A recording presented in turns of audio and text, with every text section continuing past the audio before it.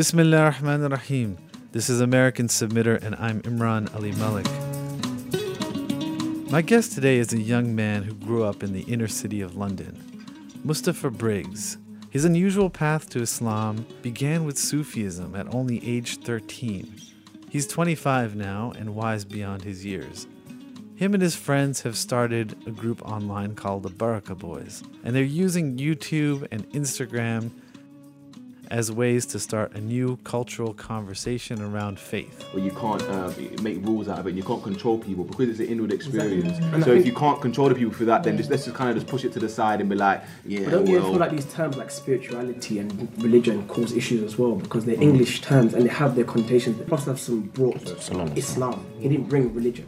Yeah, we came with religion afterwards. It wasn't like, you know what I'm trying to say. This is a conversation that we had about identity and cultural production while he was here in the Bay Area during a short visit recently.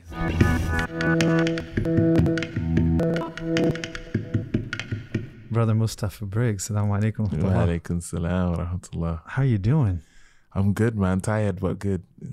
So, your first time in the Bay Area? First time, yeah, alhamdulillah. My wife is from SoCal. Yeah, I think you guys call it SoCal. Yeah, we do. So she's from LA, so I've been to that side. But this was my first time in the Bay, and it's been an amazing time, man. Amazing 5 days, alhamdulillah. MashaAllah. I want to go back just to the beginning. What's your story, man? What's your spiritual journey? My spiritual journey, oh God, that's a long one. To summarize it, in order to understand where I am now, you have to understand like my family context. So my father is Nigerian. He's from a place called Akwa Ibom in Nigeria. He's Catholic. He came to England to study in the 90s, early 90s. His older brother owned like an airline and they had 11 siblings. So his older brother kind of sponsored his younger brothers to go out and study. So my dad was one of them. He went to Italy first and then he went to the UK where he met my mom. My mom was born in the UK. She's Gambian and Sierra Leonean origin. So her family, her father's Sierra Leonean, her mother's Gambian.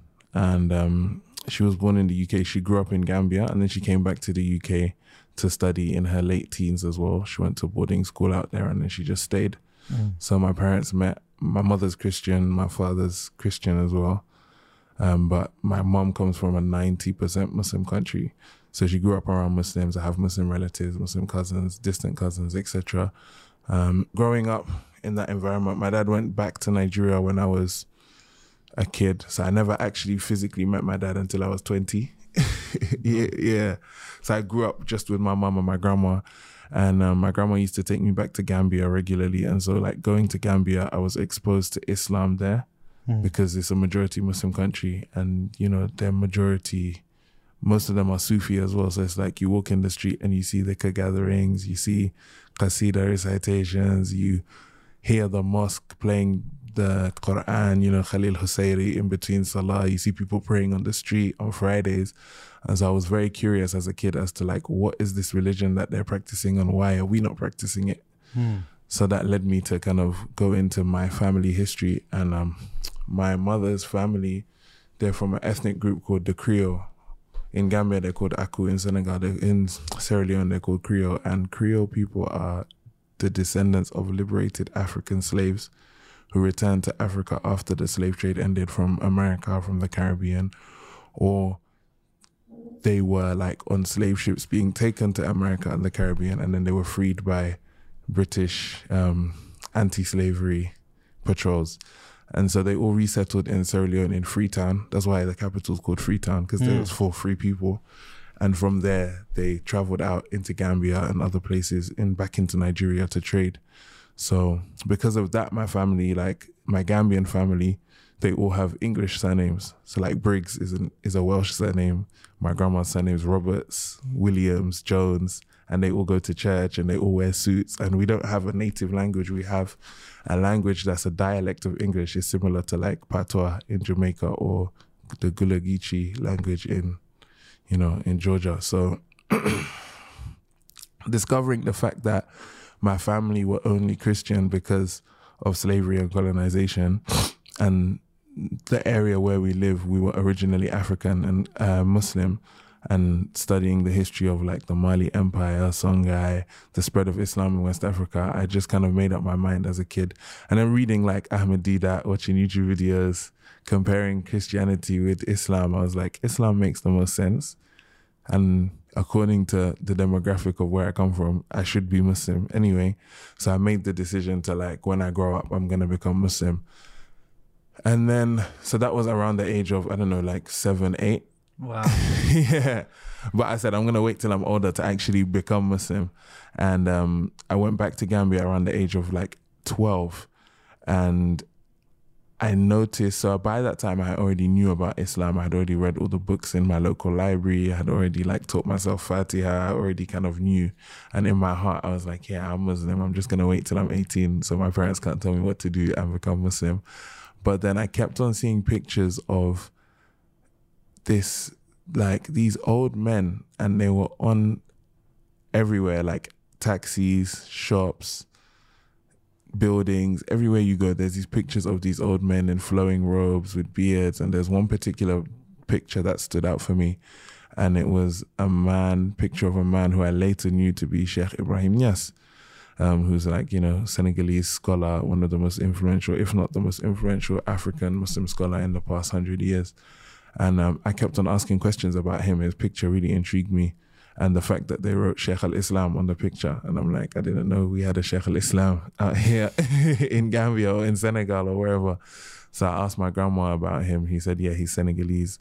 I went back to England. I did research on the internet until I came across the contact of his grandson, Sheikh Hassan Cisse. And Sheikh Hassan Cisse, gave me his phone number.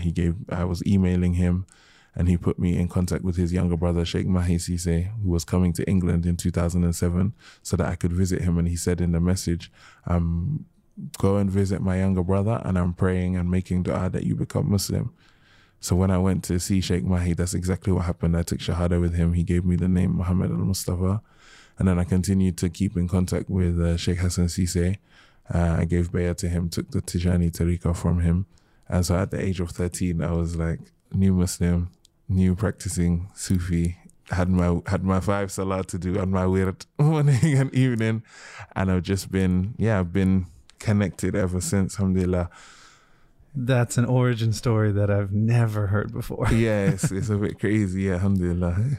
It's a very unique path. So you came straight into this particular Tijani Sufi tariqah. Yeah. That was your Islam from day one. That was my Islam from day one. Obviously going to school, I used to go to the prayer room. So like when I took Shahada, I was in what we call year 9. I don't know what you would call it here.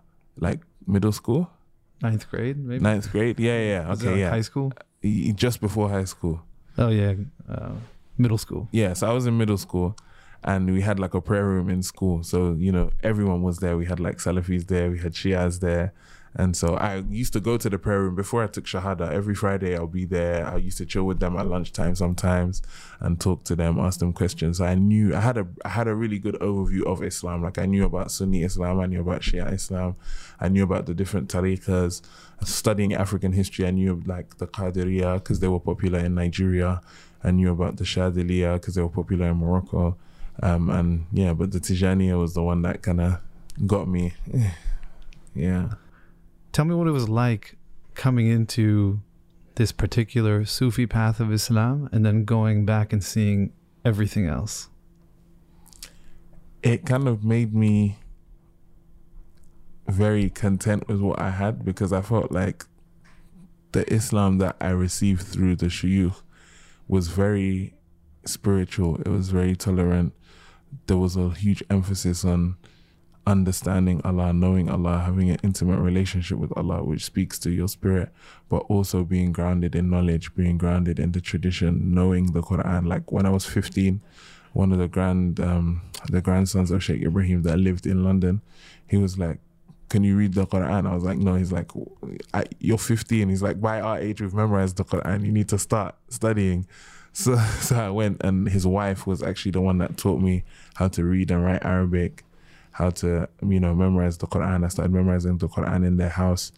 the tariqas, they're very qasida oriented. Like the shuyukh write loads of qasidas, poetry in praise of the Prophet sallallahu alaihi wasallam, and that's the center of all the gatherings. Like anytime they meet up, they recite qasaid, and you see people crying and people, you know, going into all these kind of different states, and you're like, okay, I want to know what he's saying in these poems that's moving these people like that.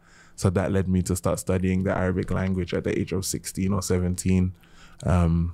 So, you know, I kind of saw, and because of the emphasis that like it's different practicing Islam and understanding Islam from pamphlets and having like living examples of the Sunnah to visit and to see and to sit with and to benefit from.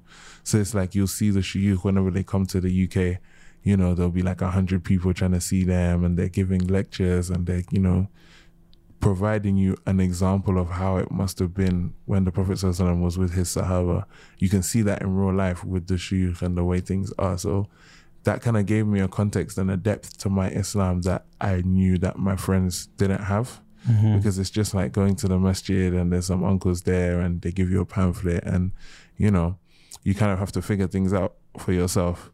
Whereas when you have that community and shuyukh of that level, like people who have memorized the Quran in their early teens, people who've studied in, you know, with their fathers in Senegal and then gone off to study in Mauritania and Egypt, and like I didn't really start to appreciate it until I was in my, like, I would say late teens, early 20s.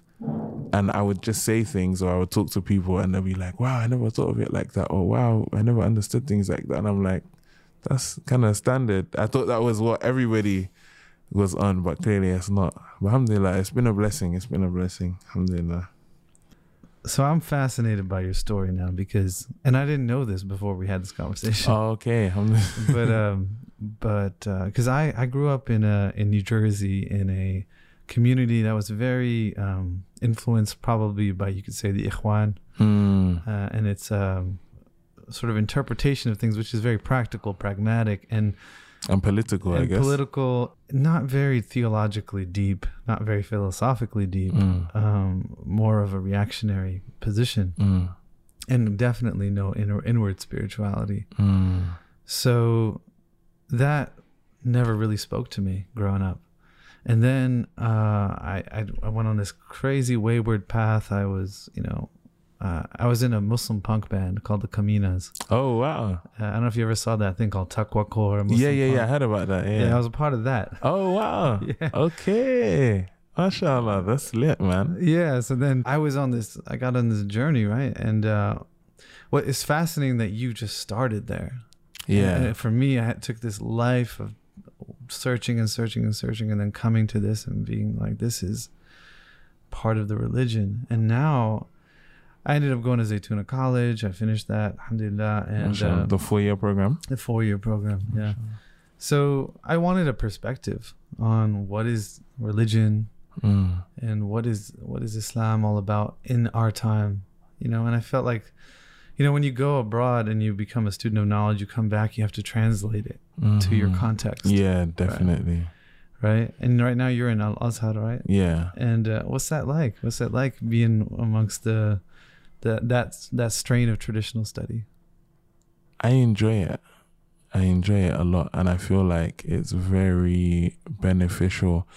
One of my biggest takeaways from this whole trip coming to the Bay Area, because for us in the West, especially in the UK, whoever's not Salafi, we're always influenced by everything that's happening here. So like we grew up watching videos of Talif, videos of Imam Zaid and Sheikh Hamza and all of the amazing stuff that's going on here. We grew up hearing about Zaytuna, and like anytime a Zaytuna book came out, we're always there, queuing up to buy it. I remember one of the first books I got as a Muslim in my early years of Islam was Agenda to Change Our Condition. Yeah, classic. Yeah. And Purification of the Heart as well. Yeah.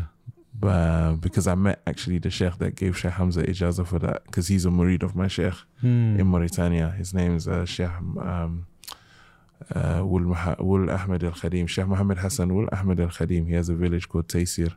So his sons and grandsons, they're always in Senegal.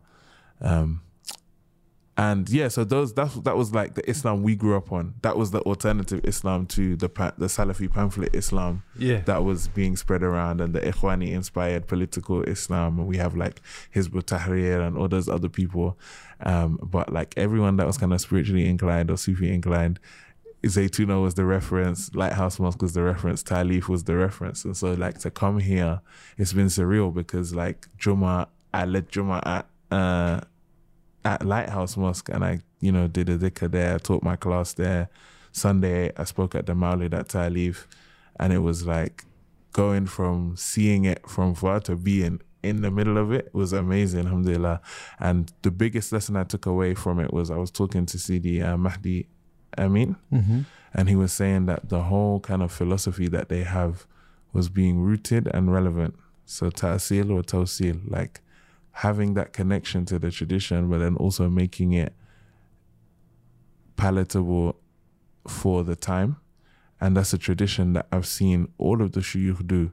And so it's funny when we as students of knowledge, we look at the shuyukh, so we'll read like Jalaluddin Suyuti books from, I don't know, he's from the 14th century, or read all of these books of ancient Sufis, or like all these tasawwuf books from the 16th century, etc. And we don't realize, or we fail to think about the fact that what they were doing was trying to take a spiritual reality that existed in the time of the Prophet ﷺ and make it relevant to the people of their time. And not only were they doing that, but they were also dealing with social issues. So like Jalaluddin Suyuti wrote his book on anti-blackness. So did Ibn Jawzi, all of these people. And so what we tend to do, I think, is the error that we fall into, is that instead of us studying the knowledge to make it relevant for our time, we kind of try and copy and paste the 14th century into the 21st century, which doesn't really work. But what you guys have done in the Bay Area was actually take that tradition and then try and make it relevant for people in our day and age. And that's inspired a whole generation of people, like how you mentioned earlier with the Baraka Boys on our podcast. It was the exact same thing, because we're all connected to our shuyukh in Senegal, in Mauritania, and we see the way they do things in their communities, and we see the spiritual knowledge and the light and, the tradition that they have. But we're inner city kids from London or Birmingham or Manchester or Leicester, and we have what we have there, but then how do we get what we take from there and share it with the people where we are? We had to contextualize it. So like the Baraka Boys podcast was an example of that, and just the whole movement in general and what we did. And the whole reason why I'm here is just because the podcast and our activities kind of caught the attention of professors in Harvard. And there's one professor in particular, Usman Khan, who's the Al-Walid bin Talal professor of Islamic studies at Harvard. And he invited us to take part in a conference at Harvard just because he was impressed with like the work we were doing and seeing Islam in a context like that. And so the title of our panel session was Asserting Identity and Expressing Spirituality, Young Muslims in the West. And we just had to talk about how we do that as a collective, because each of us kind of have different activities that we do. So like we have, for example, Khalid Siddiq and his brother Omar and Faisal Salah, who are all amazing musicians, and they have their spiritual grounding in the Islamic tradition, but they make modern music that people kind of see and connect with and receive those messages through this modern music. Then like we have my friend Fahad, who me and him started an initiative called The Cave, which is basically similar to Ta'leef in Birmingham. And it was like a third space where people can come. We have shuyukh that teach classes, but we also bring poets. We have workshops. We have all different kind of activities for the community. And Mamadou Tal, he started, he's a distant relative of mine, actually, and my best friend. And he's studying at Azhar as well, but he's also started like this media production company called Muslim Millennials. That's kind of about documenting the Muslim millennial experience. And so everyone's kind of doing that. So it's the same thought process of taking what we have and making it relevant to where we are.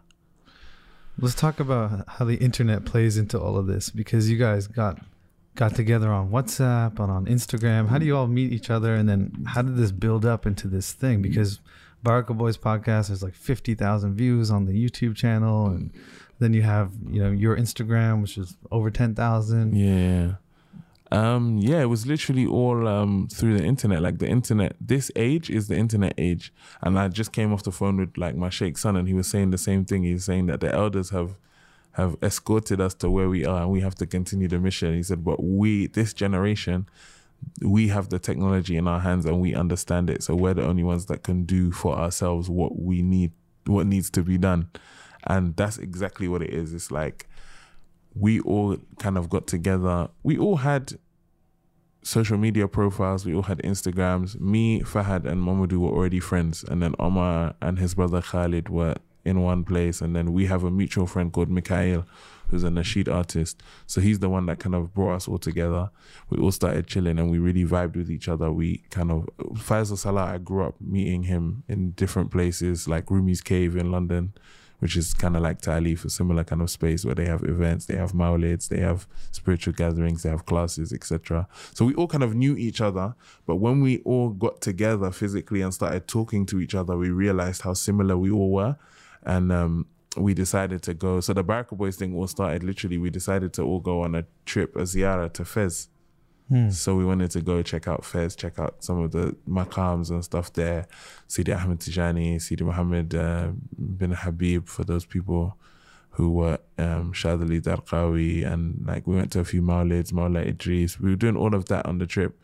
And so we organized the trip. We made a WhatsApp group, and the WhatsApp group, we called it the Baraka Boys because we were going out to get Baraka. So it started off as a joke. We were like posting pictures and hashtagging Baraka Boys, and then it became a thing because nobody had ever seen young Muslims express themselves in that way before on Instagram, whereby we had singers, so it's like there'll be a scene of us like in the morning, we go to the masjid, pray Fajr.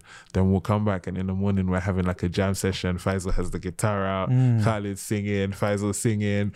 Then they're playing house music at 11 a.m. Everyone's dancing, like Muhib is there dancing, like, because he was into the techno and the house stuff. Him, Khalid were like dancing to techno music. Then Zohar, we're back at the Zawiya doing ziyarah. And it's like, people are like, yo, like, what is going on? Like, they're Muslim, they're spiritual, but they're having fun, but they're cool. Like, they didn't really understand what was happening. And so people just kept on following everything from there. And during that trip, we kept on having really, really deep conversations about just our context of being young, being Western, but also having a tradition, but also, party and having fun, experiences that we've all lived through, and kind of putting that all together. And Khalid was like, I'm sure there are hundreds or if not thousands of other young people who think and experience life in the same way that we do, but we don't really have a voice. I don't know, in America it's probably different, but in the UK, the only people that we have, young people representing Islam, is like all these crazy dawah people that like go to the park and like argue with people and, just insult people. And it's a very kind of aggressive and negative. I would say it's a very negative representation of Muslim youth, and they come from a very frustrated place, and it's really nasty. And so a lot of young people feel like either you have to not practice at all or you have to practice like that, and nobody wants to practice like that. So when we put out the Baraka Boys, it was literally just us having the conversations that we always have about issues that we all face, and putting it out there for people who might relate. And alhamdulillah, thousands of people relate. Like, I've done about 3 US tours this year, and I've spoken in over, I think it's up to 20 places now across the US, and everywhere I go, there's not a time when I finish my talk that someone doesn't come up to me and be like, we love the podcast, or we watched the podcast, or this episode, So it just shows the reach of it and how many young people relate to it. Alhamdulillah. It's been amazing. It's been an amazing journey, and I just feel like I've been watching it. Yeah. Like, I don't really feel like I'm doing it. I just feel like I'm watching a movie and just seeing everything happen in front of me. Yeah, it's really interesting. Yeah. I mean, it's a live movie, right, on Instagram. Everybody's watching. Yeah, everybody's watching. Yeah. Yeah, I mean, it's fascinating that we can do that. We can just show people where we are and how do you tell your story. I want to ask you about identity, because this is something I think about a lot. The hadith of the Prophet ﷺ where he said, every person is born on the fitrah, but then they're turned into a Christian or a Magian. And then I think about finishing the sentence, or a Muslim. You ever thought about that? Yeah. You know, and a particular kind of Muslim. Because the idea of Muslim being a state of being rather than an identity, right? Yeah. I mean, that's the whole point of the name of this podcast, American Submitter. You're submitting. That's what makes you who you are. The Muslim identity stuff, I mean, it's people are going to keep fighting about what that means. I think what's refreshing about what you guys are doing is you're just being. You're not addressing that so much. And there's diversity in your group. Some people will play music, some people want to do traditional studies, and we all just kick it, right? Yeah, because I think the focus is, I mean, Allah said in the Quran already, if He wanted everyone to be believers and one nation and be similar to each other, He would have done so. But He made everybody different for a reason. And He manifests all of His names and His attributes throughout the creation through the differences that we all have. And it's so interesting what you're saying about human nature and the fitrah, and then that being at odds with an identity.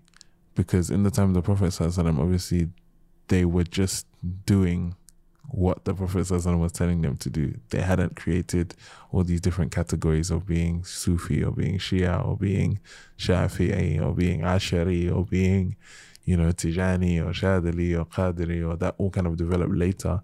And I understand the shuyukh say all of these sciences were a reality in the time of the Prophet ﷺ that became names, and now they're names without any realities.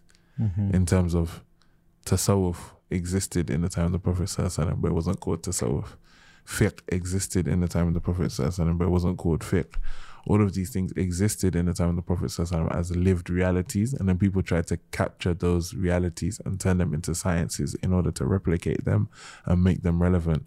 But then that ended up in people being given identities based on these different sciences and different developments, which it can be discouraging. But then at the same time, I feel like if you just go back to the tradition and go back to the Quran itself, you see that the entire reason why Allah brought us into creation, this is something my shaykh always kind of emphasizes, that Allah made us to be His khulafa, His representatives on the earth. He said, Inni ja'ilun fil ardi khalifa. I'm sending somebody to represent me in the earth. And so when He created Adam and placed him here, and Adam's children and grandchildren strayed from that path of manifesting their fitrah and representing Allah in the creation, that's when the prophets were sent and the awliya were sent to bring them back to that. So the objective is khilafah, and Islam and Iman and Ihsan, they're all tools to bring you back to that reality of being a Khalifa of Allah and being a Abdullah. Because Allah describes all of these people in the Quran as Muslims. He describes Adam as a Muslim, and Nuh as a Muslim, and Ibrahim as a Muslim, and Yusuf as a Muslim, and Musa as a Muslim, and Isa as a Muslim, and Sayyidina Muhammad ﷺ as a Muslim. But they all had completely different manifestations of how they were Muslim. And different shariats. And different shariats. The essence was the same, but the manifestation was different. And so when you come to a time where we have Khatim al-Nabiyyin wa Imam al-Mursaleen, Sayyidina Muhammad ﷺ sent to seal the legacy of prophethood and open the door of wilaya, we can see all of these different manifestations appear within his ummah. And I feel like the differences and all of these things and all these different identities, if you take them away from their essence, then they can be veils for you. But if you understand that they're just tools to bring you back to that original goal of accessing your fitrah and manifesting it and becoming the Khalifa of Allah in the creation, then it can't be anything except positive. It's just about making sure you don't get limited by them, or they don't become veils to you for your mission. So you don't care more about minute fiqh details than arriving in the presence of Allah and kind of connecting with that. And do you worry about creating an identity that will become another veil with the culture that you guys are a part of and creating? I don't worry about it just because it's something I can't control. And I have this attitude towards life where I try not to care about things that I can't control, because if not, I'll just be upset and worried and like suffering from panic attacks and anxiety attacks over something that I can't really change. I think all we have is our intentions and our efforts. So yeah, I make the intention to not kind of do that. But you can't, like even the Prophet ﷺ, even Sayyidina Isa, you know, he came as a prophet and then people turned him into a god and they turned him into all these different kind of things. It wasn't his intention and it wasn't his goal. It was just a byproduct of what happened, but you can't really control it. If that's what happens, that's what happens. As long as you're not the one that's doing it, then I think it's all good, inshallah. Yeah. And how do you check your intentions? How do you work on that?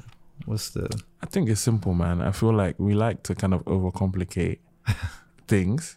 And we'll be like, how do I know? Like, you know, if you know you're doing something for Allah or you're doing something for yourself, you know, within your heart, within yourself, like you lie down on your pillow and you're like, okay, did that feel good? Like I did that for the clout. Like, oh, I did that for the picture on Instagram, or did you do it for Allah? You know, you'll be able to know yourself. Everyone is, you know, faqih nafs, like they all understand themselves and they know themselves and they know when they're doing stuff they should be doing and they know when they're doing stuff that they shouldn't be doing. So the most important thing is to just do what you can to the best of your ability where you should, and when you mess up and you don't do what you should be doing, just make tawbah and continue the journey. Man, I appreciate that a lot because I have a tendency to over-intellectualize just about everything. Yeah. That's one thing I've noticed. People in California do that a lot. Yeah, I see that a lot and I'm just like, it's really not that deep. Just, yeah, we know, like, it's simple, man. How do you create culture, Mustafa? How do you do it? You just do it, right? You just do it, innit? Like, you just do what you like. A shirt you like. I feel like it's say what you want to say. Exactly. I feel like it's just about being comfortable enough with yourself to share yourself with the world. Yeah. That's all that culture is. Like, I'm very comfortable with all the different identities I have, being British, being Muslim, being African, being Gambian, being Nigerian, being Senegalese, being everything. And so I take what I like from each of those and I mix it together, and that's Mustafa Briggs. And then if people vibe with it, they vibe with it. But culture is just about self-expression. And self-expression is just about what you're happy with and what you feel comfortable with, right? Right. So as long as it's, obviously if you're Muslim and you have your Sharia guidelines, then you keep everything halal to the best of your ability. There's also some things that make you uncomfortable, which are the reactions that you have. Beyond Bilal is one of the something that you created, which was a reaction to something that you felt was missing in the culture, wouldn't you say? Yeah, definitely. Can you tell us about what that is and how it came to be? Okay, so Beyond Bilal is a presentation that, alhamdulillah, I've been doing for the past year. And it's essentially summarizes the link between Black history and Islam. So Black history within Islam and the effect that Islam has had on Black history. And why I felt that was important was because we live in an age of identity politics and social justice, and everyone's, you know, on Twitter being social justice warriors. And so there was a time about 2 years ago when everyone was talking about anti-Blackness, and especially or specifically anti-Blackness in the Muslim community. And I saw loads of videos being made about Black Muslims sharing their experiences within the Muslim community, and they were complaining about, you know, being discriminated against, feeling outcasted, and all of these things. And I feel like that's something I've never personally felt, just because I've always had African shuyukh from the beginning, and I've seen African representations of Islam. And so even if people do attempt to kind of marginalize my experience or make it seem as if Africans are this way or that way, I know the reality of the situation, so it never really bothered me. Like, I never had to go to an Arab masjid or an Asian masjid to be abused, because I didn't need to receive Islam in those places. Like, I had Islam where I was. And so I was invited to a few panel sessions, and I was just seeing people constantly complaining. Everyone was like, yeah, you know, I went to the masjid and they asked me to give the adhan because I'm Black, and and Bilal was black and or I tried to marry this girl and her dad said no because I'm black, and black people this black, and I was just like, okay, we've done the analysis of the symptoms. Now how are you going to cure the situation? Because complaining about it is not curing it. Complaining about it creates awareness, but the awareness is meant to be turned into an action. And so for me, my analysis of the situation was that people have these kind of prejudices and these ways of thinking about black Muslims just because they don't understand them and they don't know anything about them. All they know maybe is stereotypes that they've received through, media, through different avenues. I said, so it's up to us to educate people about our experience the same way everybody else educates everybody else about their own experiences. So I created Beyond Bilal, Black History in Islam, and it deals with 5 subjects. The first subject is Black History in the Quran.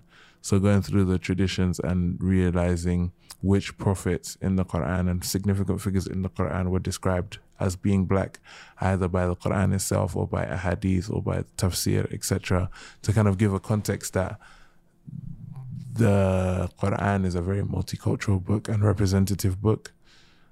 Professor Rudolph Ware, Bilal Ware, when I did the presentation with him in University of Santa Barbara, he opened it with a segment on ancient Egypt and the Quran. And he highlighted the fact that over 50% of the stories in the Quran take place in Africa, more specifically around the kingdoms of ancient Egypt and Ethiopia, at a time where those were the superpowers of Africa. And even the stories that don't have even the stories that are not taking place in Africa have African characters represented in them. So you have Queen of Sheba coming from Ethiopia to visit Suleiman. You have Hajar coming from ancient Egypt to found Mecca with her son. And so, it just gives you a different context into how you look at the Quranic narrative. And then going into Black Sahaba beyond Bilal, because Bilal is always, I feel, used as the token of, okay, well, there's no racism in Islam. Bilal was a slave and he was black and he gave the adhan. And the narrative doesn't really go beyond that, when there, hundreds of Black Sahaba who played significant roles in the Ummah of the Prophet ﷺ, alongside people like Suhaib al-Rumi from Rome and Salman al-Farsi. And, it was a very multicultural society, similar to the multicultural society we have today, but people don't really represent that.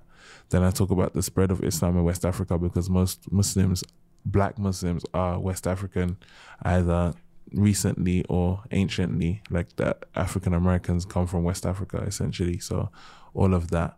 And then I talk about the international relations of Sheikh Ibrahim Niasse as a representation of the effect that African Islam, or the tradition of Islam in Africa, has had on global politics in the Muslim world.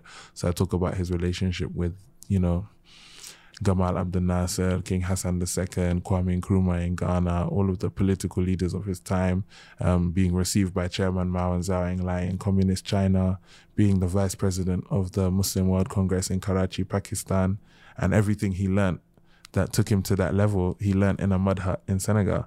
So I talk about that, and then I finish it with female scholarship in the West African Muslim tradition. And I talk about the female shuyukh that are there, and, the underrepresentation of female scholars within Islam generally, and then the understudy of female scholarship in West Africa specifically. And so just to bring people to a different understanding and a different perception of Black Muslims and Islam in the West, it was more for Black Muslims themselves to know themselves and know that they have a place within the Islamic narrative, and then also for people who wanted to know what and understand the history of, the Black Muslim narrative. That was essentially what it was, because I was tired of, the narrative that I was seeing, and I wanted to contribute to a change. And so that's why I brought Beyond Bilal out. Alhamdulillah, it's been received really well so far. Alhamdulillah. Yeah. It seems like you tapped into a zeitgeist. A lot of people are responding to this. You've taken this all around the place. Yeah, alhamdulillah. Tons of Harvard and other places, SOAS. And, yeah. But tell me some of the reactions that people have had. What does this do for people, understanding this research and this narrative that you've uncovered? For so many people, I feel like they it's a paradigm shift for them, because they're like, we never knew that this existed, and it existed right under our noses, in the sense that when the first two sections about the black figures in the Quran and the black Sahaba beyond Bilal, these are all things that are there in the books that everybody studies or everybody has access to, but they didn't see it before, or they didn't look at it in that way, and then, or they weren't taught it. So they have imams and scholars who have studied all these books, but they just failed to mention or failed to put emphasis on it. And I feel like it's it feeds into the scholarship and the traditional scholarship that you have in your community and your environment contributes to what you feel Islam is about. So like, I feel like in West Africa, for example, all of my shuyukh, for them, and the vibe we get in West Africa is Islam is about knowing God and having a relationship with him and being good to people and feeding people, and there's not emphasis placed on other areas. So like, for example, you can go to Senegal and you can see women who don't wear hijab, but they pray 5 times a day, and no one really says anything to them. Or you see shuyukh that like, they receive people that come to visit them, and singers will go and visit them, and like cultural icons will come and visit them, and all of these things that I can't really see happening in the West, just because for us, we were brought up to be told that Islam is about following rules, and Islam is about your identity, and Islam is about you have to have a beard and a hijab and look a certain way, because we live in a context where, you know, we're under threat and there's Islamophobia, and you need to represent the Sunnah. And for us in the West, a lot of the narrative I saw growing up was Sunnah is the beard, Sunnah is the leather socks, Sunnah is making sure your hijab is on tight and you can't see any of your hairs, and if not, you're a terrible Muslim. Whereas in other places, Islam is feeding people, Islam is building mosques, Islam is building schools, Islam is teaching people to have a relationship with Allah and knowing that Allah exists and he's a part of your life and he's closer to you than your jugular vein. And so the scholarship is what places emphasis on certain things above others. So like the Bay Area, alhamdulillah, the scholarship here focuses on having it, knowing and understanding the intellectual legacy of the Ummah, knowing and understanding the spiritual legacy, and kind of manifesting that in your day-to-day life, which I feel like is very important. And so, what was even the original question? I think like I digressed. Well, I mean, beyond Bilal, what was the reaction to it? What's the So the reaction to it, I feel like people were just happy to know and understand. So black Muslims were happy to know and understand that this history was there, and they didn't even know about it. And so for them, it was a source of like pride, where they could connect to this and kind of see themselves in Islam after years of being told that, or being told directly and indirectly that Islam is an Arab religion or a Desi religion or not a religion for them. And then also it gave insight, because most of the people that have come to my talks have not been black. I would say about only 30% of the people that come to my talks have been black. The majority have been non-black people who just wanted to understand this side of the narrative and understand the history. And they were really open to it. Like I think in all of the places I've done it in over 40 places, and over like 5 to 6 countries. I did it in the UK, I did it in Canada, I did it in Jamaica, I did it in Puerto Rico, I've done it in the USA, I've done it in Nigeria. And I've only had, I think, about 3 negative reviews out of thousands of people that have come to see it. And yeah, the one negative review was about my timekeeping. The other one was about how I represented Gamal Abdel Nasser in one presentation. And then the other one was about, like, why does Sheikh Ibrahim have all these relationships with all these political figures who blah, blah, blah. But other than that, it's been well received. It's been really, really good. And I feel like it was something that people need, because I never actually advertised it in a way where I never approached any institutions or any universities to host me. I literally just put the poster on my Instagram and my Facebook, and I'm like, if anyone wants to book me, just email me. And the emails started coming in and I was responding to them. So it's something that, people have requested from me in a sense. Like everywhere I've gone, people have requested me to come there. and I haven't kind of been trying to be out there like, yo, beyond Bilal, let me bring it to your university. So it just shows that I feel like this is something Muslims want to know about, and they want to discover, and they want to hear about. Yeah, one of the critiques you hear a lot about traditional Islam is that it fails to be relevant to the time that we live in. So your presentation strikes me to be a type of modern scholarship, and you're using these modern tools to do it.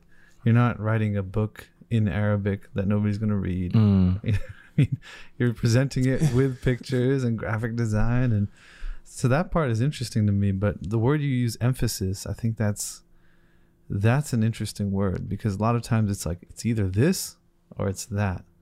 But to say, what are we emphasizing? Exactly. Let's emphasize what we need right now. Let's not focus on the things that may not be helpful. It's an attitude rather than a paradigm or an epistemology or something like that. 100%.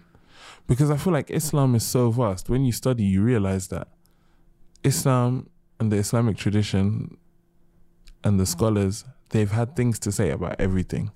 So there was a time when you have scholars that talk about reinterpreting Greek philosophy for the Muslim context. So you have like Plato's Republic being translated into Arabic, and then I think it's Ibn Sina, or I forgot who it was, but they wrote like a Muslim version essentially of Plato's Republic. And so the emphasis for that scholar was reviving the tradition of the ancient Greek philosophers who he saw as, and who the world saw as, you know, the leading intellectuals in history up until that point, and placing it in an Islamic context for Muslims to be able to understand. Then in other societies, you have emphasis on social justice. Yeah, in other societies you have emphasis on war. In other societies you have emphasis on spirituality and spiritual practices. Like when the Abbasid Khilafah was becoming very extravagant, you had shuyukh talking about, let's emphasize zuhud, let's emphasize abstinence from the world, let's emphasize whatever. So I feel like all of these different scholars, we have 1,400 years of tradition dealing with everything. So what are the issues that are happening in our society, and what do we need to place emphasis on? That's what it is.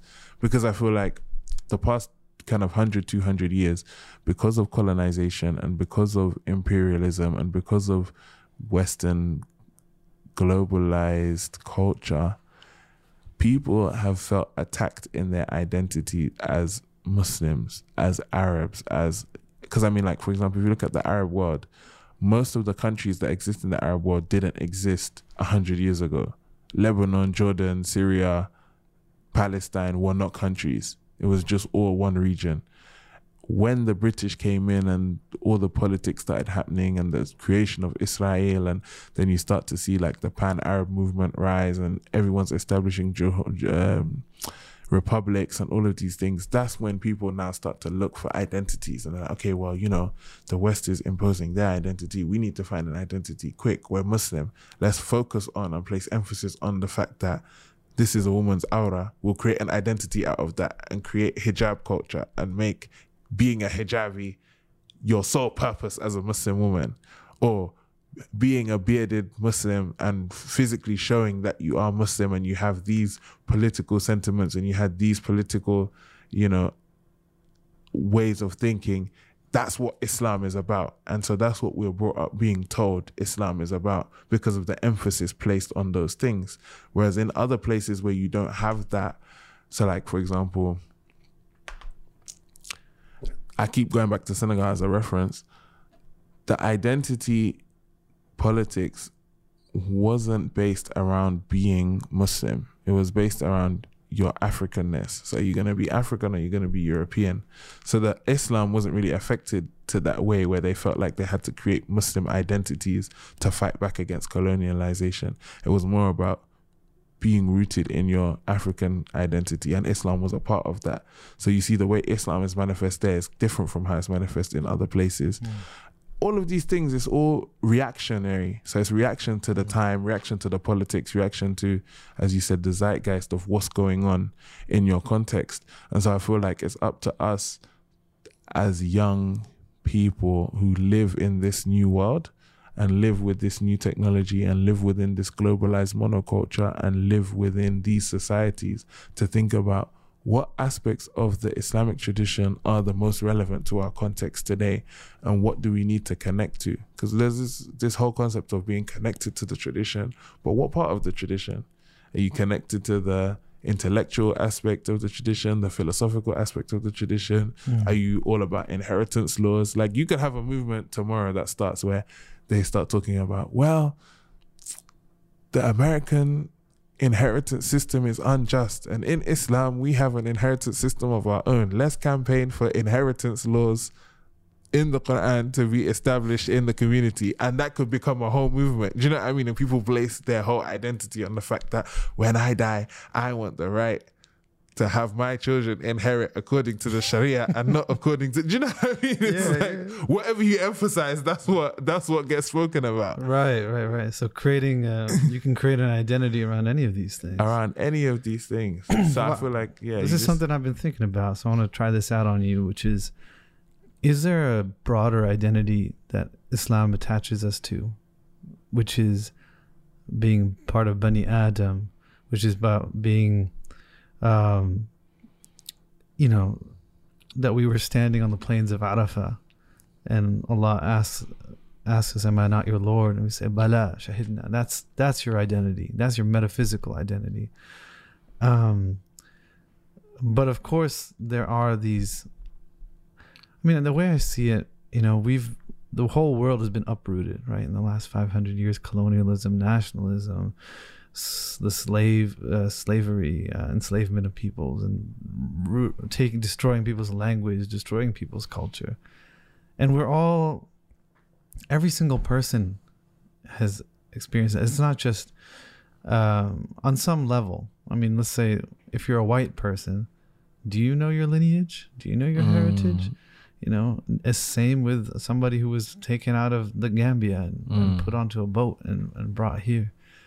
So that's America. It's all between whites and blacks. And here I am, a brown person, came here. My father came here for economic opportunity.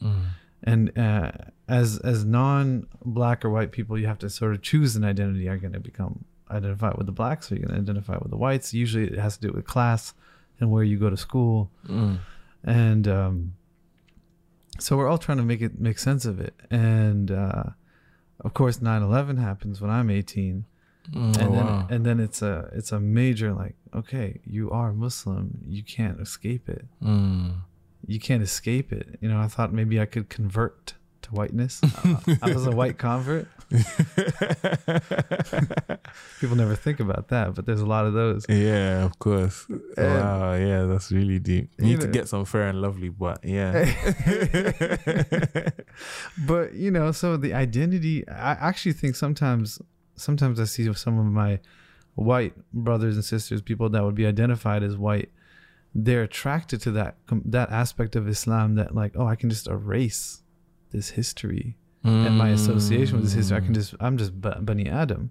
So that's problematic in its own way. But then there's also the thing of like, I'm this kind of Muslim or I'm that kind of Muslim. And then there's also, I spoke with an academic who studied student travelers in the 90s. She went and did an ethnography of Americans that went to Syria and Yemen and Egypt in the 90s to study. And now those are people who a lot of them are teachers. And she said, one of her comments is that it's a trope that there's some type of lost or stolen knowledge.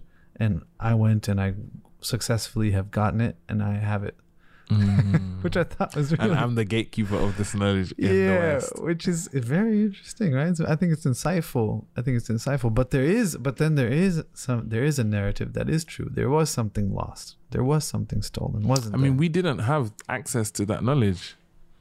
If you look at, like, the history of, for example, the formation of the Nation of Islam, right?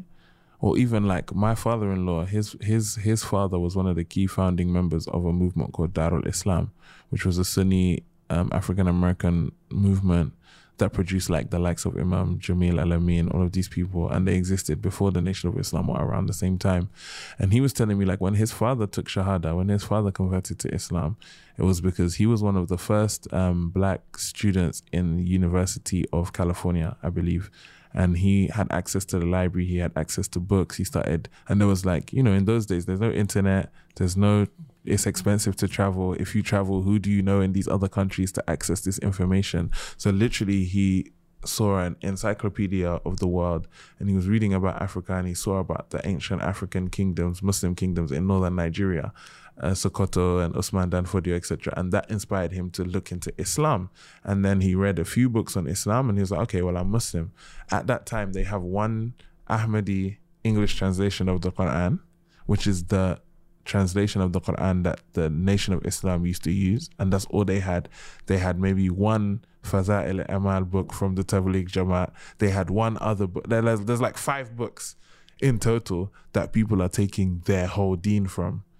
And so when you see people now coming into an era where airfare is cheaper, you can make connections to scholars in Morocco, you can make connections to scholars in Syria, in Pakistan, and all of these places, people start to fly out to get that access. So the Dar al-Islam, it split and it became one movement called the Fuqara, because there was a sheikh from a pir from Pakistan called Mubarak Ali Jailani, and he came to the community and he was like, okay, well, you guys don't really know much about Islam, let me teach you. And he started teaching them. He introduced them to Tasawwuf. He gave them the Qadri Tariqa. And so like my wife's family, they're all Qadri, and they all have a pir in Pakistan, and they used to go to Pakistan to study. Wow. Because that's where they had the connection, and that's where they found more of what they were looking for, because that's what they had access to at the time.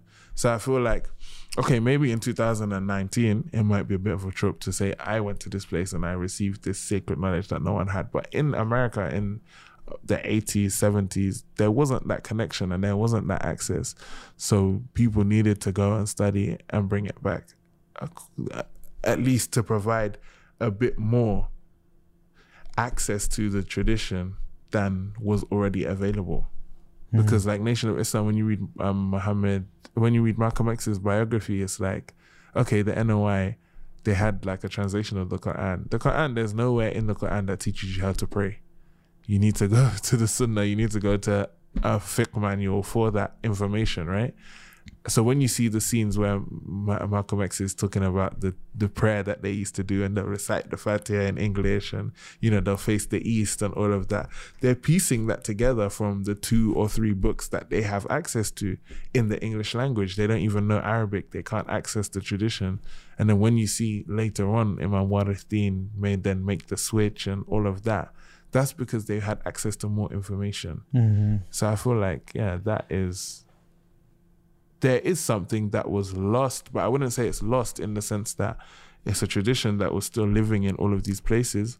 But with us in the West, we were disconnected from that.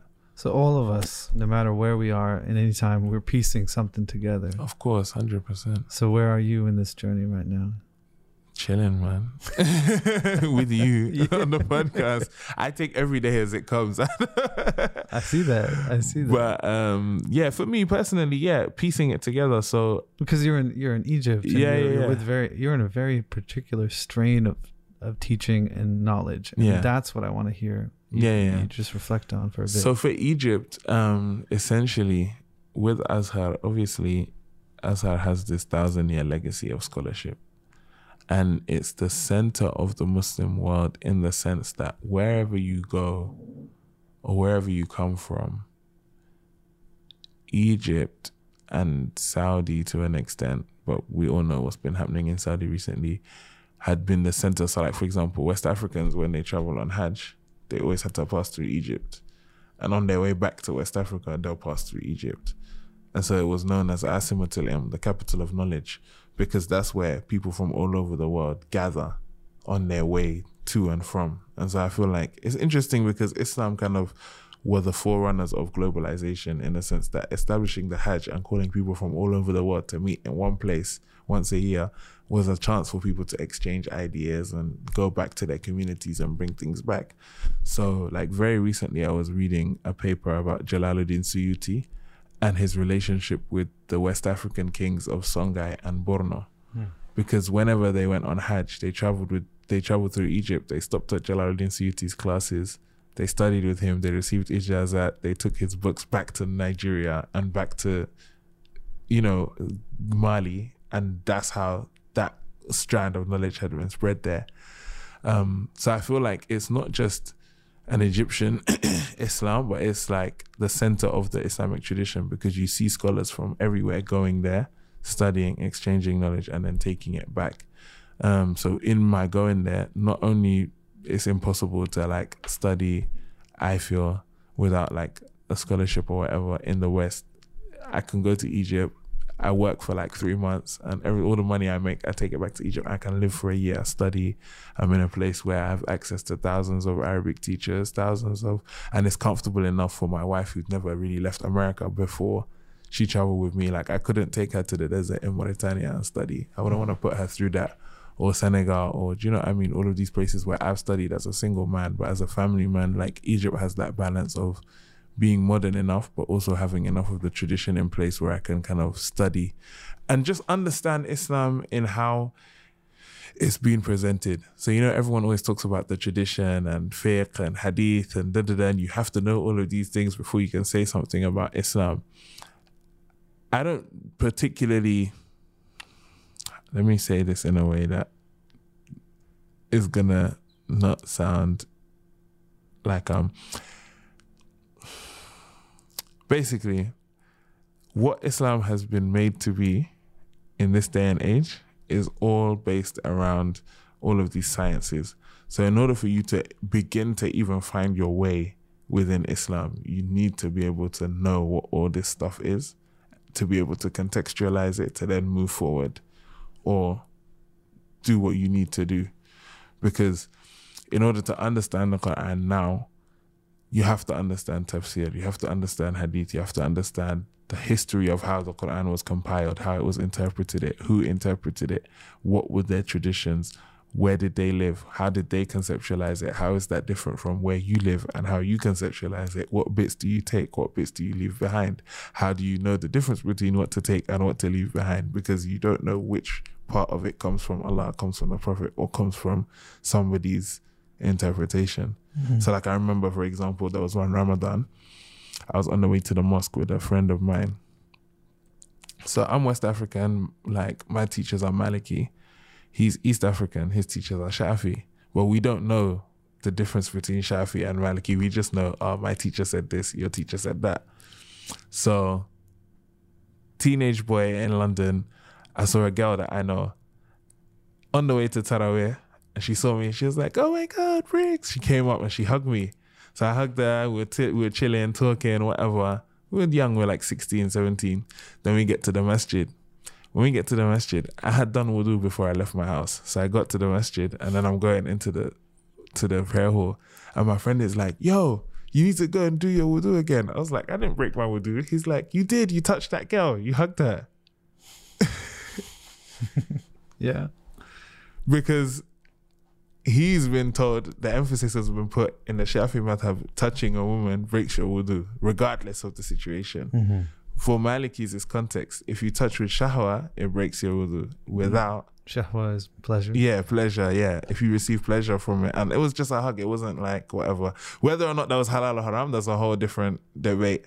But in terms of my wudu, for me, what I knew from my teachers was this. So how do you then know what comes from the Prophet and what is actually... What does, they say Islam says. Right. What does Islam say about this situation? Right. How do you judge? If you don't know the historical context as to how those scholars brought those different opinions, and then the history of how him as an East African became Shafi and me as a West African became Maliki, you won't know where to go. You're like, okay, what is this haram? Is this not? Is this okay? Is this not? So I feel like, I just wanted to access the tradition to be able to get like a holistic view and then know where to go from there. So that's what you're doing right now. Yeah. So a lot of times I see that when we study these books, it's removed from the history. We don't think about the history at all, even probably the way they teach it, where you're learning. Are you piecing this together yourself? Yeah, I have a very historical mind. Like, I'm all about history. That's my favorite subject. Really? So when, like, they say, for example, Imam Shafi said, for a lot of people, it would just be, oh, okay, Imam Shafi, he's a sheikh, he said. For me, it will be, okay, who's Imam Shafi? What era did he live in? Who are his teachers? What's his tradition? How did he get to where he is? What part of the world did he live in? How does that affect his worldview? How did it reach us in Cairo, where we are today? Or if you're in Zaytuna, how did it reach California? Why are we choosing to study Imam Shafi and not Imam Ahmed bin Hanbal?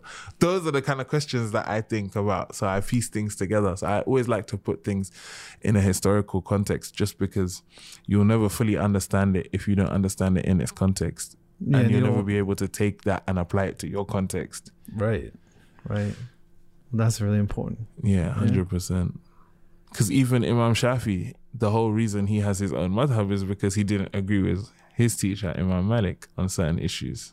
Right. And the approach that they had, or the approach of the Maliki school, is completely different from the approach of the Hanafi school, because what was going on in Medina was different from what was happening in Kufa.